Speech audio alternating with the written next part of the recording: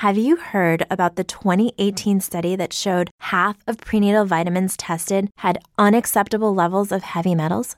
No? Well, now you have. I'm Kat, mother of 3 and founder of Ritual, the company making traceability the new standard in the supplement industry. I remember staring at my prenatal vitamins and finding all these things I was trying to avoid. High amounts of heavy metals, synthetic colorants, and unnecessary ingredients. So, at 4 months pregnant, I quit my job and started Ritual because I believe that all women deserve to know what they're putting in their bodies and why. I'm so proud of our prenatal vitamin. The ingredients are 100% traceable, it's third-party tested for microbes and heavy metals, and recently received the Purity Award from the Clean Label Project. You see, we trace like a mother because, let's be honest, no one cares quite like a mother. But don't just take my word for it. Trace for yourself with 25% off at ritual.com/prenatal. Are you annoyed by affirmations? Are you tired of that same old, rehashed personal growth advice that all seems to boil down to, think positively and all your problems will go away? If affirmations feel like lies and positive thinking feels like denial, then I want you to get ready. The overwhelmed brain is here to help you create the life you want now.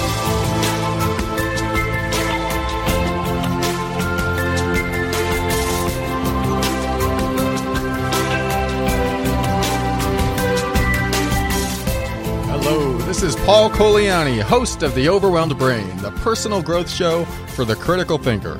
On every episode, we'll talk about practical, down-to-earth steps to help you improve your mood and keep you sane in this powerful journey we call life. I want to help you bridge the gap between your emotions and reason, causing you to discover why you do the things you do and what you can do to reach higher levels of happiness and much, much, much lower levels of stress and overwhelm. All right, before we get into the meat of the show, I want to address something that I briefly mentioned last week, which is a letter that I received from a 40-plus-year-old woman. I won't tell the real age just in case it gives away any private details about her, but she was slapped across the face from a family member. And this letter stumped me.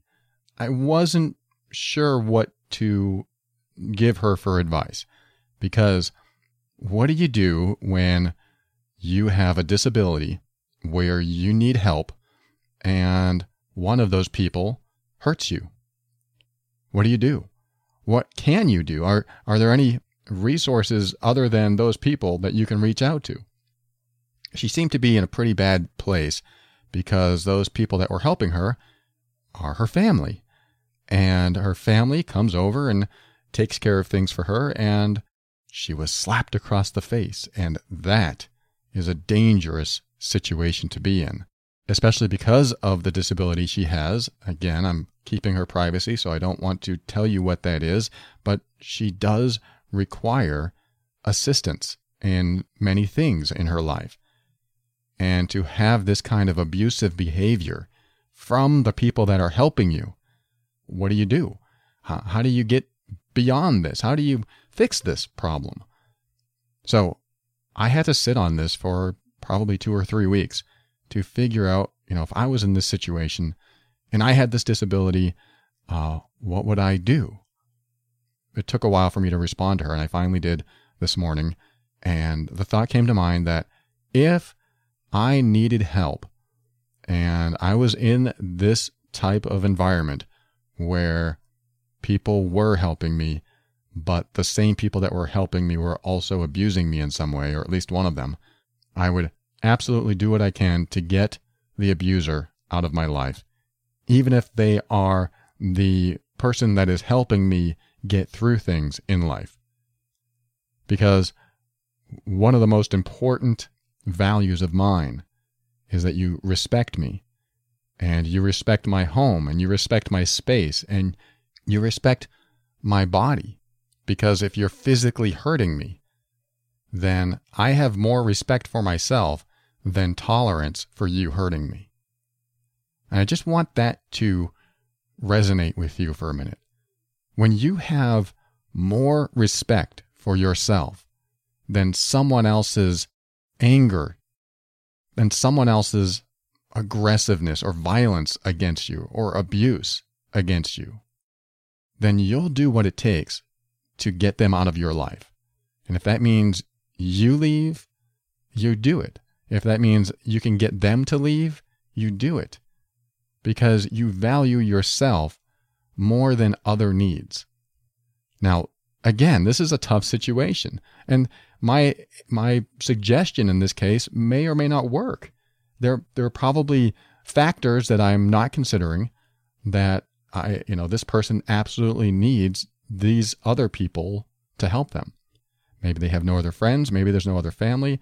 Maybe they have no money.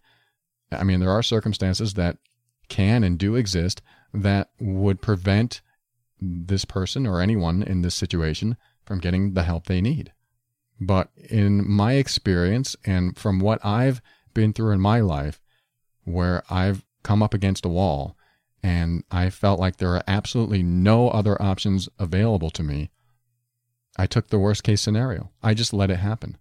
In fact, I live my life by that now. If I'm up against the wall and I can see no other alternative and I'm valuing myself over other people's dysfunction, I mean, that's really what it comes down to. If you value yourself over other people's dysfunction and you're putting yourself in harm's way to accommodate them, I just don't think that's a good place to be. And my position on this is to get out of that situation or get them out of your environment and then let the chips fall where they may. Now, this is hard, and this isn't exactly my, quote, advice. It's just something that I would do. I would get them out of, let me rephrase that. I would get them the hell out of my environment. I would get them the hell away from me. If you are going to come into my house and abuse me, I don't care if you're coming in to pay me $5,000 a week and clean my house. If you're abusing me, you're out of here. Because I value me over your dysfunction. That's what I want for you. I want you to value you so much that you're willing to go the distance for you.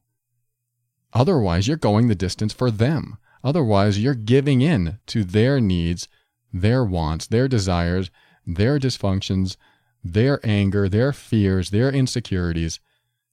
Go the distance for yourself.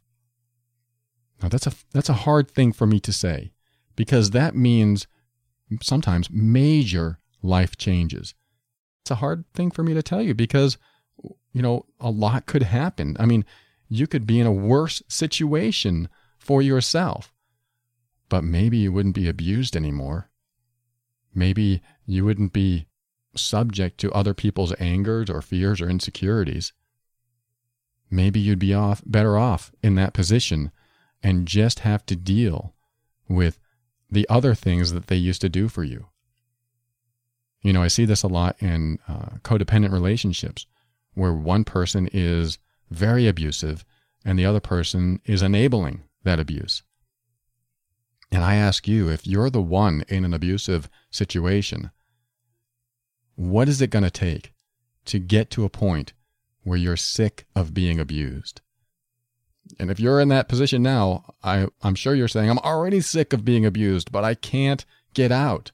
I can't because I have kids, or I have bills, or I have no job experience. I have no family around here, or I'm in a place that if I were to get this person out of my life, then I have nothing and I won't know what to do. This is a hard choice to make. I'm not saying it's easy. And again, I'm not saying this is what you need to do. But if it were me, I would look at my life and go, I don't care if I end up on the street. I don't care if I end up hungry, because eventually I will find someone that will give me food. Eventually I will find shelter. But right now, I'm in danger. Today, I am in danger.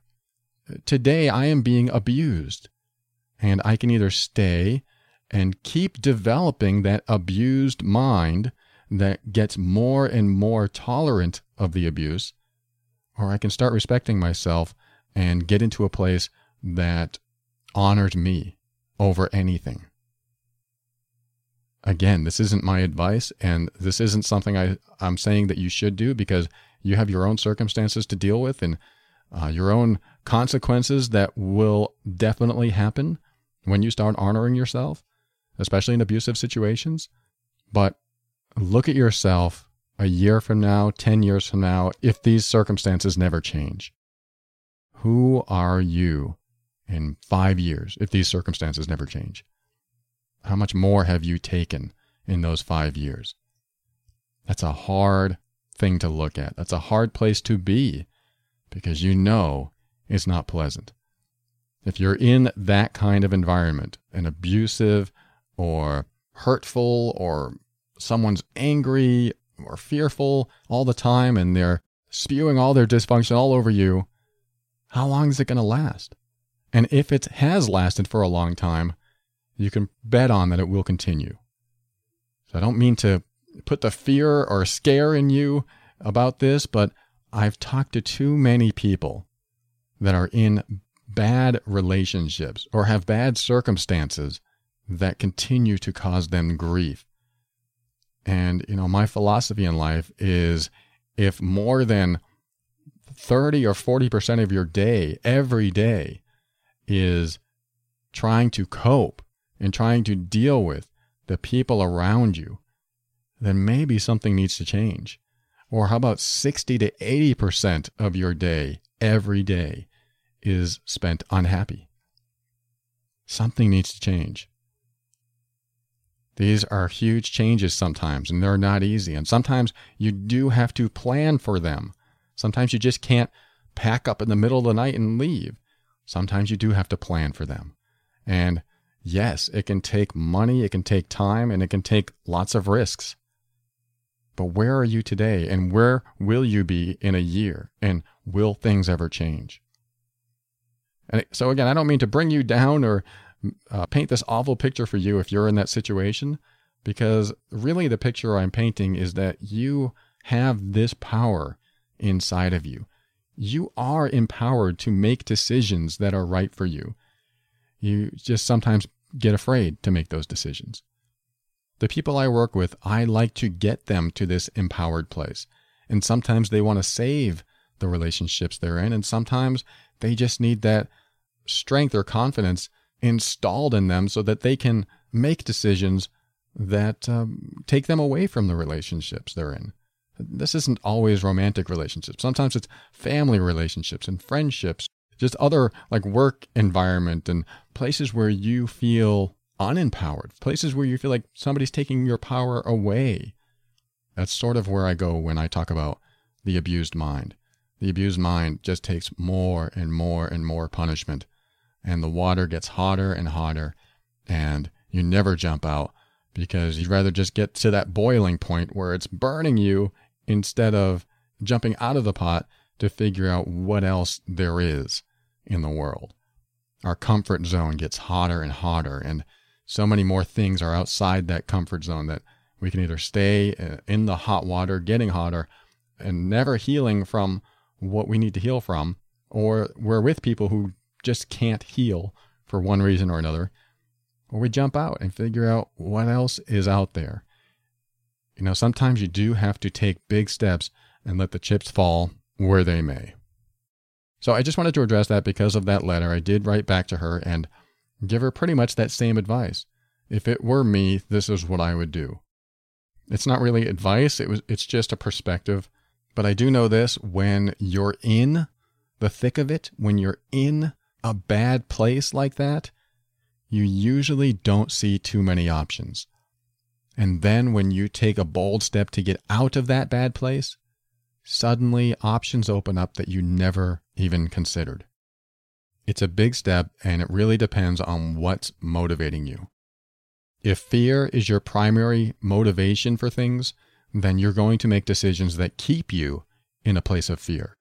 But if desire and honoring yourself to the fullest is what motivates you, then you're going to find that your decisions lead to a positive place of more peace and less stress in your life, which is what I want for you.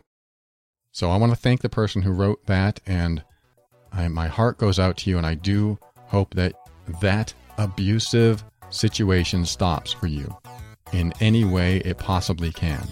And I wish you the best. Let's go right into our next segment called Ask Paul.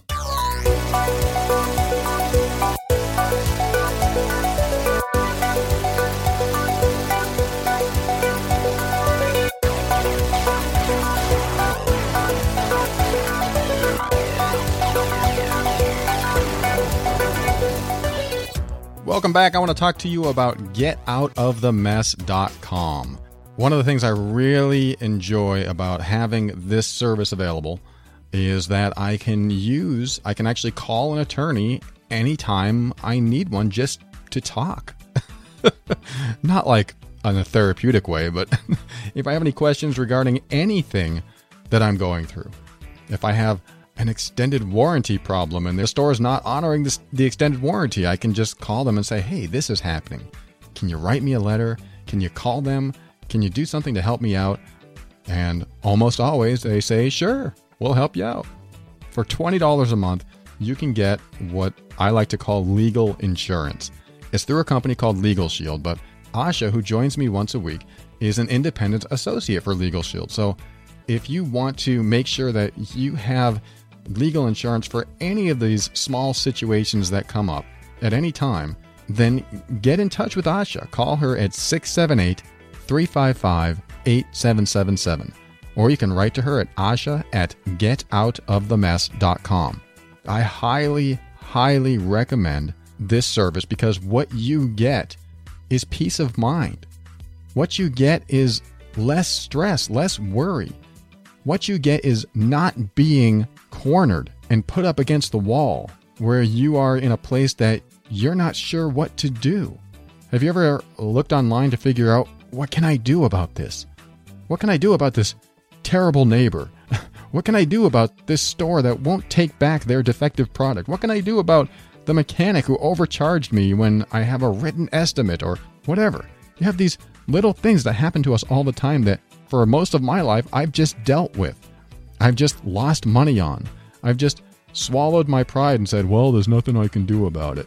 But now I have an attorney that I can call anytime and get letters written and phone calls. And if I needed to take it to court, I can get discount on representation. It's a no-brainer for me. And I think it is for you too. So call Asha, get connected with this service. 678-355-8777. And although Asha isn't joining us today, you never know where she's going to show up. Go to getoutofthemess.com and get connected with her today.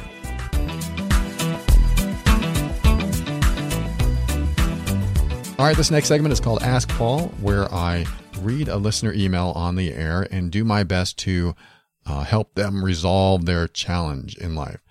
And the one I'm going to read next is a short one because I've kind of already addressed this in another episode, but I do want to make a comment on it in this one. And it has to do with chronic pain. So if you've been listening a while, you probably heard my episode called The Pain of Chronic Pain. And you can look that up in iTunes or just look it up on my website at theoverwhelmedbrain.com. Look for chronic pain. Otherwise, let me read you the letter and give you my thoughts on this particular email.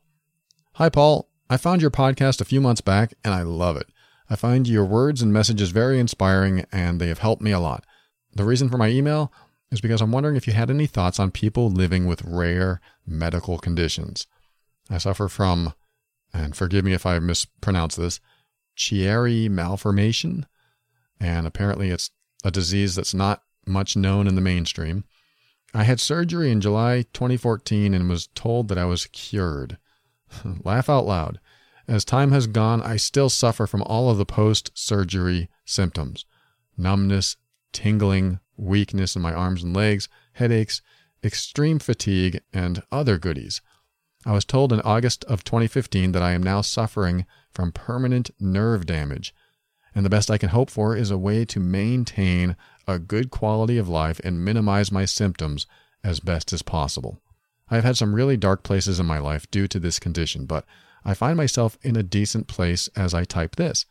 Each day is a crapshoot, and I struggle to just make it through a day of work. And I'm seeking other medical opinions in hopes of some type of cure. I'm emailing you because I was hoping that you might have some words of encouragement. Anything will help. I'm a fighter and I want to get better, but I've been told that getting better is not really an option. It's not all doom and gloom. I've been going for walks each day for over a year now, but I hit a huge low point last February and vowed to fight this. I know we all face our own struggles in life, but when I have trouble with my body performing basic day-to-day functions, it can really weigh me down. Thank you so much for taking the time to read this, and I hope to hear back from you. All right, thank you so much for writing that. I'm going to call you John. John, the only way I can relate to this is something I told on the episode that I referred to before reading your letter, which is the pain of chronic pain. And that's where I told the story of my 15-year battle with sciatic nerve pain. And there was really nothing I could do about it for many, many years, and it got worse and worse over time. It got to the point where I just thought, what's the point? What's the point of living like this? What's the point of dealing with this pain day after day after day? And it was hard. And I didn't think it was going to ever be resolved. And what I talk about in that episode is to accept that it will never go away. Now, that's really odd to say. If you've heard me on that episode, you know why I said it, and I'll explain it real quick here. That's because once you accept that the pain will never go away, then you stop obsessing over it. Then you start realizing that you're going to have the pain no matter what, so you might as well start focusing on other things. I know that's so easy to say, and I know it's not going to make the pain go away. But what it does do is free you from the suffering of that pain. Because suffering is not pain. Suffering is the drama that we add to the pain. There is real suffering in the world. But when we do it because of pain that will not go away, how long do we want to suffer? There is a point where we just go, I'm sick of suffering. And that's what it sounds like you've reached. It sounds like the point you've reached is that you're sick of suffering. What can I do? Now, that's sort of impractical advice. It's easy for me to say that from a place of no pain now, because I eventually got my sciatic nerve operated on, or my back actually. I have a metal rod in my back now, but it took 95% of that sciatic nerve pain away. And I'm grateful. Ever since that day, I've been grateful. But there was a point where I accepted that it would never go away. So what did I do? I worked with it. I thanked the pain for being there, for the signals that it was giving me. And I also said, all right, you've given me the signal. You can stop signaling me. I know it's there. You don't have to keep telling me it's there. I know I need to do something about it, but I can't. What do you want me to do? I can't. I would argue with it. I would do everything I can and treat it almost as if it were a separate entity. Now, the good news about that is that there are alternatives to feeling that pain. Now, what I'm about to say is going to be maybe unorthodox for you and a lot of people listening, and also maybe not even part of my belief system. But my belief system should not shield you from what is possible. My belief system should not shield you from what could actually work for you. I know it sounds a little odd, but hang with me for a while. I'm also going to tell you something that is just an opinion. It's not medical advice. It's not from a PhD standpoint. It's not from any type of doctor. It's just my opinion. And if I were in your shoes, this is probably what I would do. If I cannot get relief from the pain I'm going through, if I can't find regular medicine, regular doctors that to help me through this pain, or to at least get me to a place of being able to tolerate the pain day after day, then I'm going to seek alternatives. I'm going to seek something outside practical means. Again, this is unorthodox for me, and it is unusual to hear on a practical personal growth show like this, but sometimes you reach the limits of practicality and you have to look deeper. You have to go deeper. You may have to explore things that don't make sense, that aren't logical. You may have to explore things that are outside of your belief system. This isn't something I normally share on the air. This isn't something I necessarily fully embrace myself. But there are energy healers out there. There are spiritual healers out there. It's crazy for me to even say this right now because I don't teach this. This is not something I do. Now, when I say energy healers or spiritual healing, you can attribute this to anything you'd like, whether that's God or a universal energy of some sort or the force, whatever works for you, because it really does come down to how the mind structures information and how it creates your belief system. But I will say this, I do believe that when you suffer to the point where it just never ends, that sometimes you have to go beyond logic. Sometimes you have to go beyond what seems like the practical thing to do and just try something else. Now, why am I telling you this? If I don't really embrace these beliefs that, energy works and psychic healing works, if I don't really embrace those beliefs, it doesn't mean they're not true. And I also have a belief that what the mind believes can facilitate healing. Now, let me explain that. If you met someone who claimed to be a psychic healer or an energy healer or a spiritual healer or any type of healer that is not your typical doctor, and you really resonated with that person, and they did something with you that changed something about you, whether it is your attitude, your thought processes, or maybe even made you feel better. If you did something with them and made you feel better, would you go back to them? Or would you leave going, well, that's ridiculous. They work with things that don't even make sense. They didn't even touch me. All they did was come in the room and wave their arms or hands around me, and then they left the room. But an hour later, I felt good.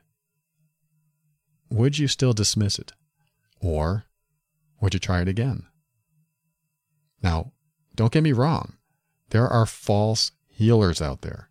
There are people that charge money and pretend they're doing something and don't do anything. And you just have to kind of be careful and select the right people. Just like there are, I hate to say this, people in the medical profession that aren't as good as some other people in the medical profession. And sometimes you have to be selective and find the right person.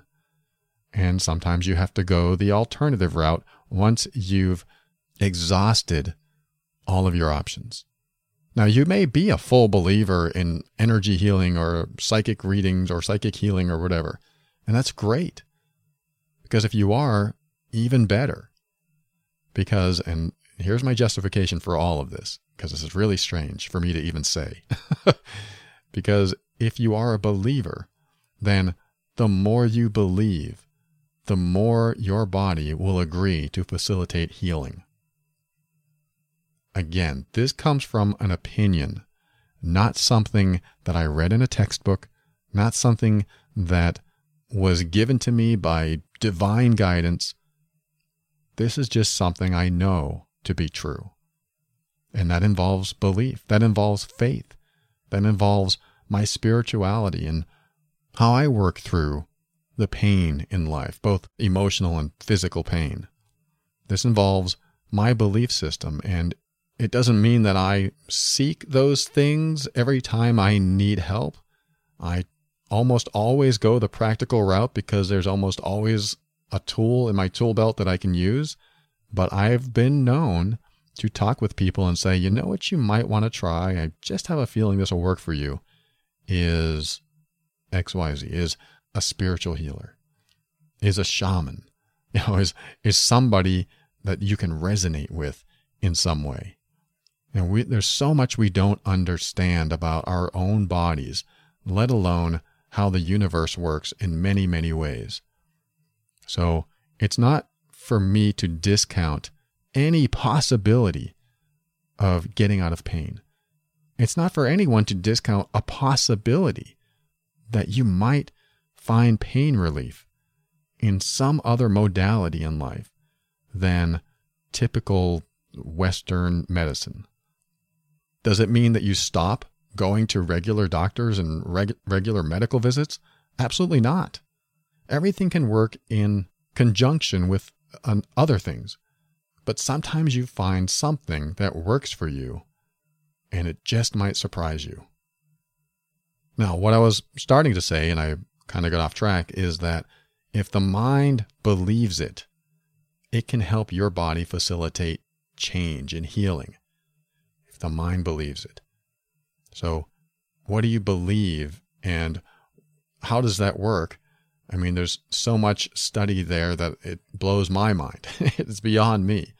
But if you truly believe something, it changes your physical state. It changes your attitude. It changes what motivates you, and it changes so much inside of you. And it's all connected. And if you walk away from someone who waved their hands over you or touched you and somehow you feel better, why would you not then go with it? Go in that direction. For example, there are hypnotists that use hypnosis to help you with pain control. And I've heard very successful stories because I used to be in the circle of hypnotists. I've never actually done hypnosis for pain control, but I've heard it over and over again that it can and does work. Again, these are only my opinions and things that I would do, and I'm not recommending or suggesting that you do them, but I am saying that to keep an open mind and work with the doctors that you've already been seeing in hopes to just get you out of the signal that your body is sending you. Because the body is saying, hey, there's something that needs addressing here. So I'm going to send you a pain signal. And this pain signal tells you what needs to be worked on. In some beliefs, you might be told to ask the pain what its purpose is. In some beliefs, they'll say, just close your eyes and ask that pain what its purpose is. And when you do it, you might get answers. Because some people do believe, and I go along this belief system too, that when you repress things, when you have things that you need to resolve in yourself, that pain is a way to let you know that, hey, I'm here to be resolved. I'm ready when you are. And pain can also be very mechanical, meaning there's something inside your body that's not functioning correctly. That's what happened to me with my sciatic nerve pain. I went to an acupuncturist once who did all these things to my leg and my butt, and she was trying to get me to not feel so much pain from that sciatic nerve. And at the end of the session, she was like, your leg is very angry with you. And I was like, huh? And I thought, well, how do I not get it to be angry with me? And she's like, I don't know, but you must have some unresolved anger. And I left thinking, well, that's not helpful. Now, at the time, I probably did have some unresolved anger, but I also had a disc that degenerated and pushed down on the nerve. Mechanically, I was feeling pain. It was pushing down on the nerve. Now, do I have a belief that the body can heal itself and regenerate that disc? I think it's possible, but I don't have a belief enough that it's just going to happen, where I'm going to stay in pain for many, many, many more years until it does happen. So I finally had medical insurance one day and went and got surgery. And that's what resolved my pain. But that's not to say that she wasn't wrong. And it's not to say that I've worked with clients myself that have been in pain. And once we got through some of their emotional stuff, a lot of that pain went away. Because the body gives you signals. Sometimes it's pain. Sometimes it's feelings. You feel good. You feel bad. The body's always giving you signals. And a lot of us don't equate emotions with physical pain. But a lot of us can also remember when we were broken up with, the physical pain we felt. Or when we hold on to anger, the physical pain that developed. So the body comes up with these interesting and unique ways to tell you, hey, you need to deal with something. And sometimes it's emotional. Then we go beyond and we can explore that if it's not emotional and we can't figure out a way to resolve the physical symptoms of this pain, maybe we need to go even further into the depth of something that we don't expose ourselves to too often. And whatever that means to you, whatever you're drawn to, or maybe you have a friend that knows someone that does something like that. I know someone that does something like that, and she's phenomenal. But this is a road that you need to explore and figure out where you're comfortable going. I know there are a lot of people in pain that just get sick of it and will try anything. If you're really open to really trying anything, then the answer will come, I promise. Because once you open yourself up to that and your mind is no longer closed, opportunities present themselves. I just had a client recently where she was in a relationship that while she was with him, she felt miserable. She was never sure of what he was thinking, and she just felt down and unloved, and she could never get beyond that feeling. But as soon as they separated, opportunities started coming into her life, and things started changing for her positively. She still misses some of the stuff that she had with this other person, but more and more opportunities and more happiness came into her life, and she was absolutely thrilled that things were going in a different direction. All because she got out of that cloudy state of being. That's where I want you to go. I want you to get out of that cloudy state or closed state of mind or wherever you think you are now and just be open to whatever's possible. So that's all I can tell you. Definitely tune into the episode on theoverwhelmedbrain.com called The Pain of Chronic Pain. And I hope you get something from that. And I hope you get something from my unusual suggestions in this segment. Hey, you never know until you try, right? I wish you the best, and thank you so much for writing. We'll be right back.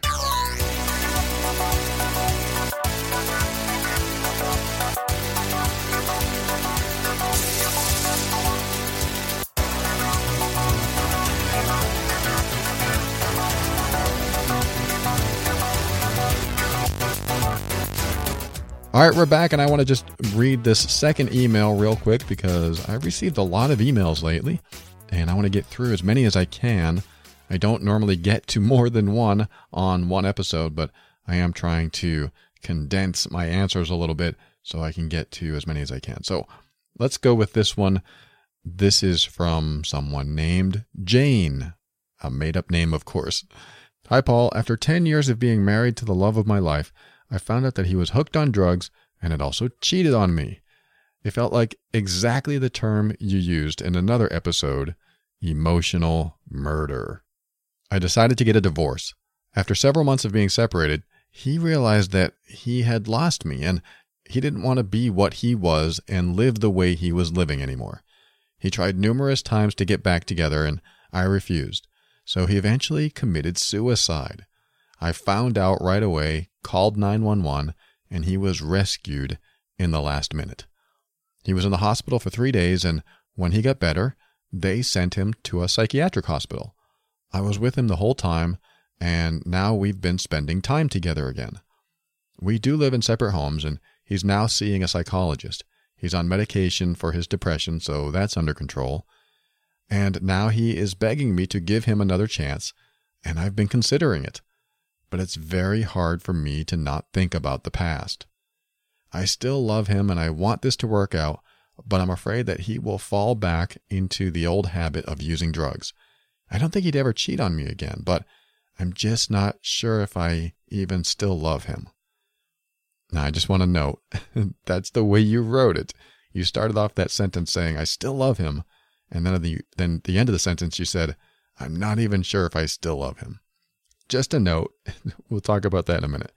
Anyway, you finished the letter off by saying, he's been trying to get me to move in with him, but I'm not ready. I know there are no guarantees in relationships, but I've been through so much that I can't bear any more heartaches. Can you help? All right, Jane, that is a heartfelt letter, and I'm sure you've had to deal with some pain there, because when you have a partner that threatens or even follows through with suicide, then what you have is a very volatile situation. Because here, let me just tell you this.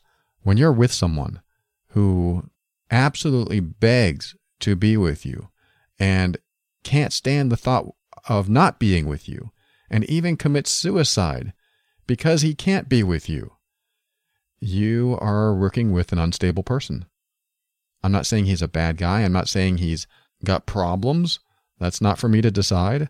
But I do know that when you are begged, please come back into my life. Please, I'll change. Please, with you, I'm a happy person. And without you, I'm an unhappy person. When that kind of energy is thrown at you, guess what? All the pressure to make him happy is on you. And I want you to really consider what that means.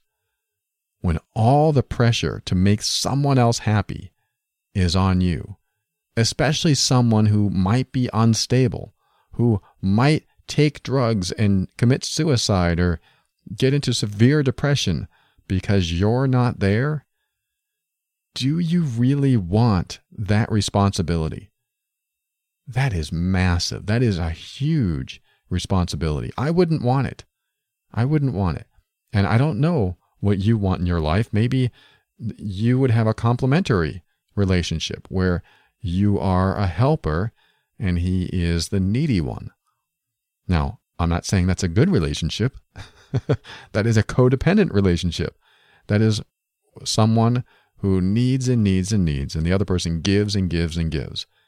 Now, that kind of relationship can work for the first few months because you realize something about your partner that really compliments you. I'm such a helper. I'm such a giver. And that person needs what I give and loves what I give. It just seems to work out so perfectly. And maybe they're even giving back and you feel like there's some reciprocation. Or at least you're getting some needs met because when you give, it feels good. But then after a few months, things start to get a little old. Things start to feel one-sided. Things just don't feel right at all. And you realize, wow, I've fallen in love, and now I'm in this relationship where I'm starting to get burnt out.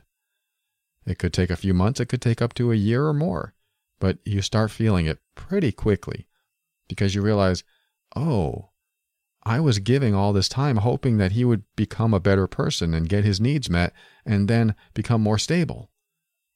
But what happens in codependent relationships is quite the opposite. You give and give and give, and that person becomes more and more needy and just lives the life they're handed. Really. This is the same thing that happened to my parents, or at least my mom and my stepfather. She gave and gave and gave, and he took and just kept taking because he was an alcoholic and he didn't know how to handle his life by himself. So she took care of everything that he couldn't, and it got more and more like that over the years. When he fell, she picked him up. When he broke a glass, she cleaned it up. When he passed out in the snow, which did happen, she pulled him out of the snow and brought him in the house. This was a codependent relationship that turned into a very one-sided struggle for my mom. My stepfather had it made. He could drink and talk to girls online and get away with a lot of stuff. You could be drunk all the time because no matter what, the bills would get paid. The house would get cleaned. Everything would be taken care of. And he was allowed to be who he always was, at least in the marriage. Now, how is that helpful to the person you love? Let's just say that you love this man that you used to be married to.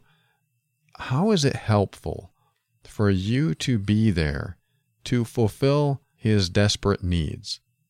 I hate to say it that way, but some of it might be desperate. It's like a desperation, like I need you. How is it helpful to him for you to be there to complete him? You've heard that term. You complete me.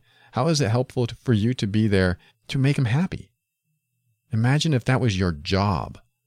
It's kind of like being a salesman. And nothing against salesmen, but sometimes you meet these salesmen that all they want to do is make sure you're happy. How's it going today? It's going great. Well, what can I do for you? Can I get you some coffee? Well, that would be great. Thanks. Hey, have you checked out this car over here? No, I haven't. Well, what are you looking for? What can I help you with? They're always up and chipper, and some salesmen are genuine and they feel that way inside. And some of them get burnt out and you can tell that they're not genuine. And it's like the waiter who waited on 100 people before you and each one of them was mean and they're trying to be nice to you. They get burnt out. They don't even have the energy to pretend to be nice anymore, and they can't. So they have this attitude that when they finally get to your table, it's like, man, this guy's mad, or man, this guy's a terrible server. You can just tell that some people get burnt out. This is what happens. You reach a burnout point with people who are desperate for you to be in their life. So I don't know if that's exactly your situation, but I do know this. You said that, I still love him. And then you said, I don't even know if I still love him, which tells me there's a little conflict inside of you. So here's a way to get past this conflict. Ask yourself this. Do I love myself enough to be with this person or not? That's step one. Step two is, do I love him enough to be with him or not? In other words, do I love myself enough to meet my needs first and then his? Do I honor myself? Do I respect myself enough to take care of me first and then take care of him? Do I love myself enough to make sure I'm healthy, emotionally healthy for this relationship before I get back into it? Do I love him enough to make sure that he's emotionally healthy before he gets back into this relationship? How do you define emotional health? Simple. Do you need someone else to complete you? Do you need someone else to fulfill you? I know there are needs. There are hormonal needs, there are sexual needs, there are romantic companionship needs. Those are all needs and desires and wants. Something draws us to those qualities. But when they motivate you to make decisions that might be bad for you, then what is behind that motivation? When you're so motivated to be with someone who has a clear history of the behavior that you don't like, then again, you come back to yourself and go, do I love myself enough so that I don't get involved in a situation like that again? Or do I love him enough that I want him to heal? And what does that mean? Emotional health is when you get to a point when you are okay being alone. You want to be with someone else, but you're okay being alone. That's the emotional romantic health.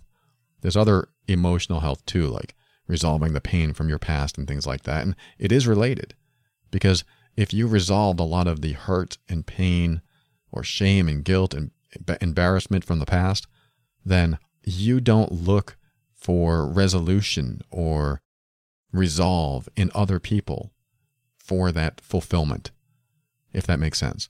So when you bring pain throughout your life into situations, into relationships, you're looking for the other person to somehow mask that pain or heal that pain inside of you. And other people can do that for you, for sure. But when you're looking for it and you base a relationship on that, once the pain is masked or extinguished or healed in some way, what's next? What's left? It's where you go after those few months have passed. What's next? And is this going to last the way it is? Is this stable enough to last? And the real question when you're getting into a relationship is, who is this person? What is his character or her? What drives them in life? What motivates them in life? Do they have any motivation? Do they have desires to fulfill themselves in some way so that you're not responsible for doing all the work? I say all these things from experience because I used to be the needy one. I used to be the one looking for that perfect woman that would fill the void that I had inside of me. I tell you what, I found her.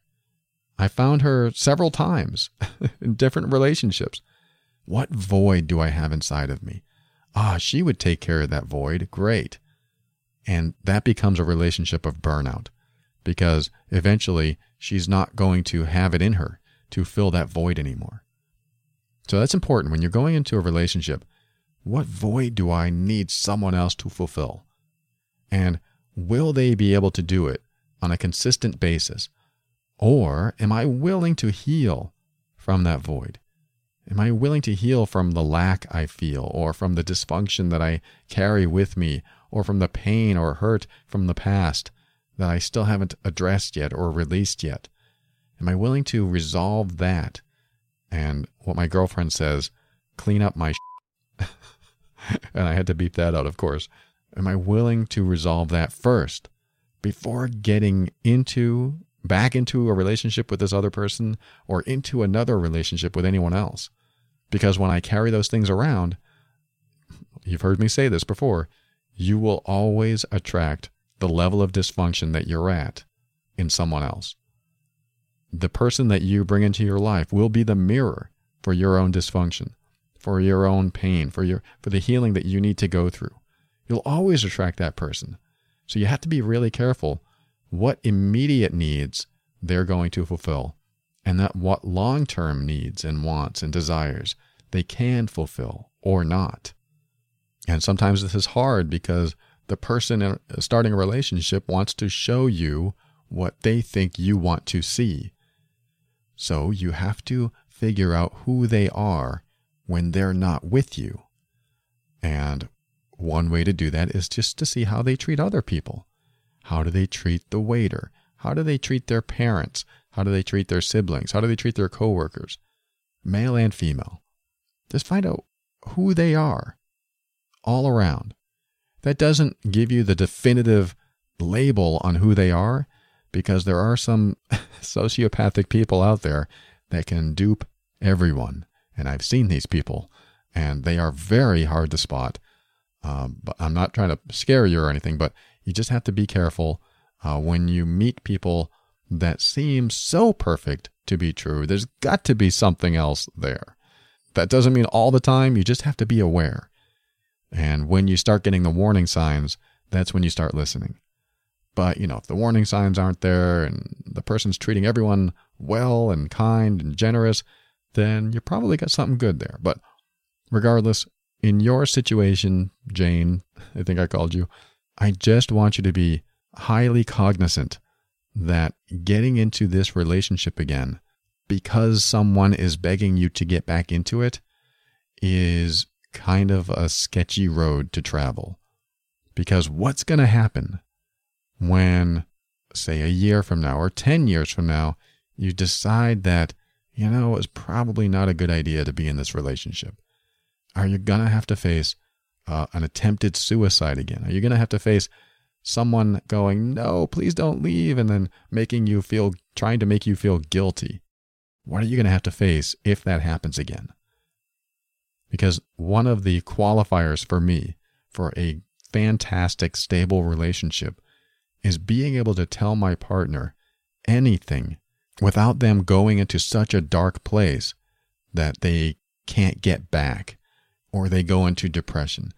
It's being able to tell my partner things that, I really want this to work out, but we're trying and it's not working. And then for them not to go try to kill themselves. I just don't want that in my life. I don't want that thought coming into my life. That doesn't mean that's who he is today. I don't know who he is today. But I do know that when you come from a desperate place, like, please come back into my life, you do have to be careful. And I just want to give you that as one of my opinions. I certainly don't want to dictate who you hang out with. It's not up to me to say that. But, I see these red flags and I want to share them with you, even if it's a hard truth to hear, because I want you to be in a healthy place with healthy people. You've heard the quote, right? Jim Rohn says, "You are the average of the 5 people that you hang out with most." So imagine the closest people that you hang out with. What comes off of them and lands on you? What rubs off of them and becomes part of you? Who do you hang out with that you will eventually be like in some way, or be so repelled by that you can't stand to be around them anymore? I won't lie, it's wonderful to be loved and cared for and be pursued in that way. But when it comes from a desperate need, like somebody else needs that to fulfill something in them, instead of just coming from a healthy place of wanting to share their life with you and giving you the option without guilt of saying yes or no, that's a much better approach in my opinion. So that's what I have for you, Jen. I hope it helps. This is a tough situation. I'm so glad that you wrote and shared that with me, and I hope that it goes well for you and for him as well. I hope that he's able to heal from whatever's going on in his life so he can have a perspective of life that's much healthier and much more optimistic. You shared some other stuff that he went through, and yeah, it's tough, but sometimes we have these trials and tribulations that come into our lives, and we just have to go through the test, and this helps our healing. Believe it or not, it helps us heal because it really challenges us, and the bigger the challenge, the bigger the healing, if we're willing to take those steps. Thank you again, Jane, and thanks for joining me today. I appreciate you listening to this sometimes strange personal growth show. But I am so glad that you joined me, and we will talk again very soon. Until then.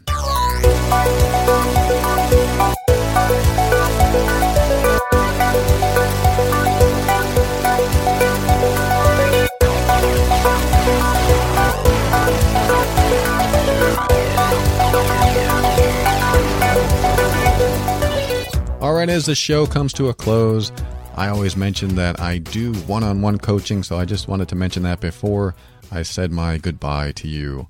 And the reason I mention it to you is because sometimes you need more than just a show to listen to and hope that things go well and hope that you're able to heal yourself and move on. It is possible. I've done a lot of that. I've done a lot of introspection and have been able to heal from a lot of stuff. But sometimes I don't have the right tools. So I have to reach out to someone else and go, hey, I'm having trouble with this. I need help with this. There's something blocking me. There's something challenging me here, and I cannot get past it. So if you reach that point yourself, if you get to a point where you just can't get past some mental roadblock that is stopping you from creating the life you want, reach out to me. Go to theoverwhelmedbrain.com and click on Coach with Paul. You can schedule a 15-minute free consultation. That way you can get an idea of how I operate and make sure I'm the same person on the air as I am on the phone. And we can do it over the phone if you want, anywhere in the world. Also, I like video chat, so if you have a webcam or a phone with a camera, we can do it on video as well. But some people don't like to show their face, and that's fine. It's nice to be able to do it from the comfort of anywhere you want. You don't have to go to an office. But if you want to connect, let's do it. Again, theoverwhelmedbrain.com. Click on Coach with Paul, and I hope to talk to you soon.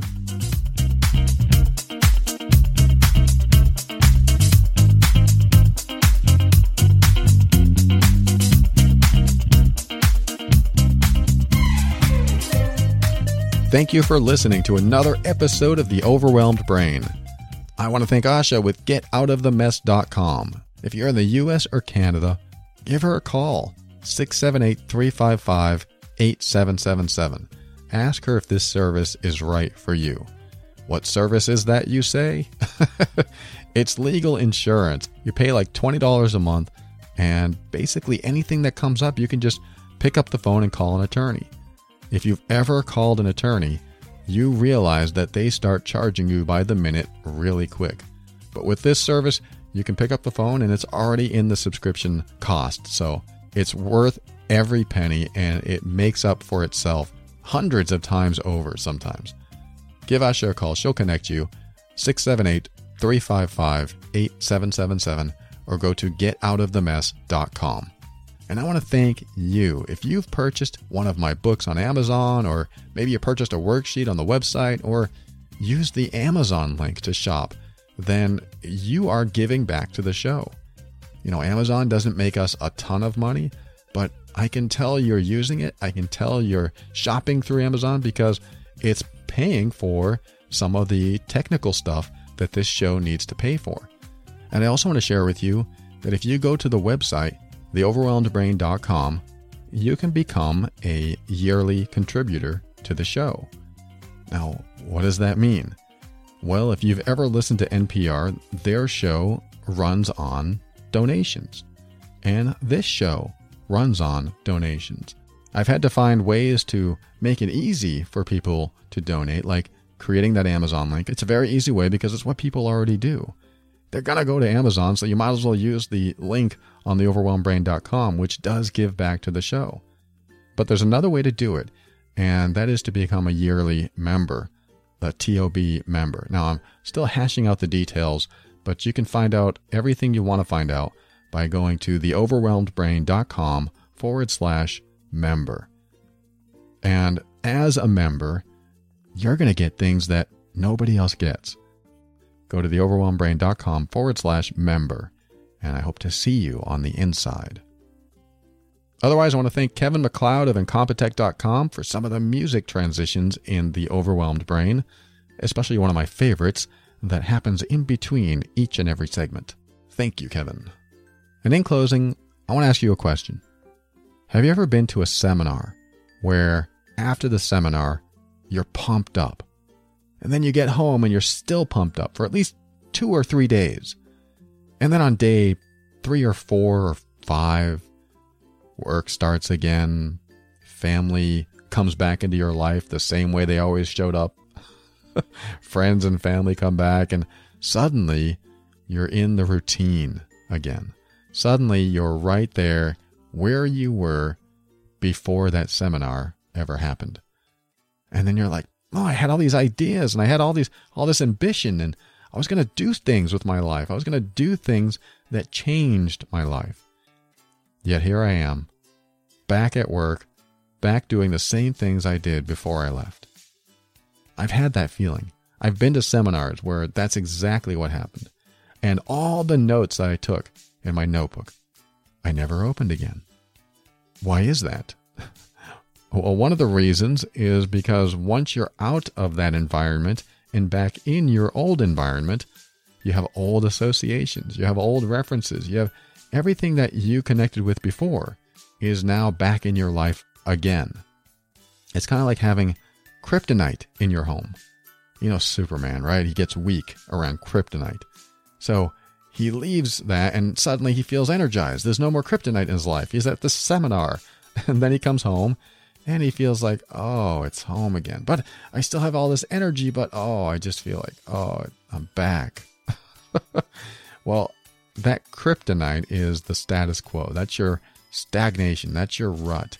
And if you can't get away from that kryptonite, you have to do something. You have to do something that keeps that momentum. So if you take the first step into something, if you take the first step into a seminar, or you find someone that you really resonate with, a mentor or a coach, and you really start talking with him or her, and you get involved in new activities, and then you don't go back. That means you're back in your kryptonite. You're back in that place because all these old associations are back too. You go back to that same place. So how do you get beyond that? The secret is really simple. You have to take the second step once you get home. You have to. You have to take the second step. You did the first step. That was the hardest step. Okay, I'm going to take a leap of faith and I'm going to do this thing. All right, I did this thing. Now I got to take the second step. So should I procrastinate and just do it the next day? Or do I need to take the second step now? You got to take that second step right away. In fact, you may want to find a way to lock yourself in. Find an accountability partner. Find someone and tell them what you're going to do as your second step. That way they can call you in a day or two and say, have you done it? What's going on with that? And then when you go, well, I'm just going to do it tomorrow. And they're going to go, what? And then you're going to be like, oh, I feel kind of bad. I told you I would. Now I'm not. Now I have to let you down and let me down. I mean, it's easier when you have someone there to say, you told me you would. What's going on? I've got to hold you accountable for this. So find someone like that. Or if you don't have an accountability partner, then you really have to dig in deep and find that accountability in yourself. And one of the ways that I do that, one of the ways I make myself accountable for some of the things I do, is get away from home. Home is not my kryptonite, but it can be for some people. But just being there means I'm comfortable. I'm stagnant and comfortable. I shouldn't say stagnant, but I'm in my routine. I'm in my routine and I'm comfortable. So why bother writing this article? Why bother writing another chapter of my book? Why bother? I'm comfortable here. I'm going to have a glass of champagne and sit down and watch TV. I mean, I don't typically do that, but that might be something that crosses my mind because I'm comfortable. So what do? I make a commitment to leave at least once a week, to sit in a Panera Bread, to sit in a Starbucks, to sit somewhere where I don't have all the familiar stuff around me. When I'm away from my stuff, when I'm away from my desk, when I'm away from the people I love, even though there's no hardship at home, when I'm away from those people, I'm suddenly in my own thoughts. I'm in that seminar mode again. I'm in that place that, wow, I could move mountains now because I'm not comfortable anymore. I mean, I am comfortable, but I'm not in my environment. I am outside of that. I am influenced in other ways. It's almost like the influence comes from within instead of outside of me. My influence at home comes from the people I love and the environment I love. And that's just so comfortable. So I recommend planning a day out at least once a week, if you can, where you're in an environment that is pleasant, but not home, or not your office, or some place where you're so used to being that you get complacent, that you tend to procrastinate. So go from home comfort to seminar comfort, if that makes any sense. I hope that helps. So in order to do that, you may have to open your mind and step into your power and be firm in your decisions and actions so that you can create the life you want. Always take steps to grow and evolve. You are powerful beyond measure. And above all, and this is something I absolutely know to be true about you, you are amazing.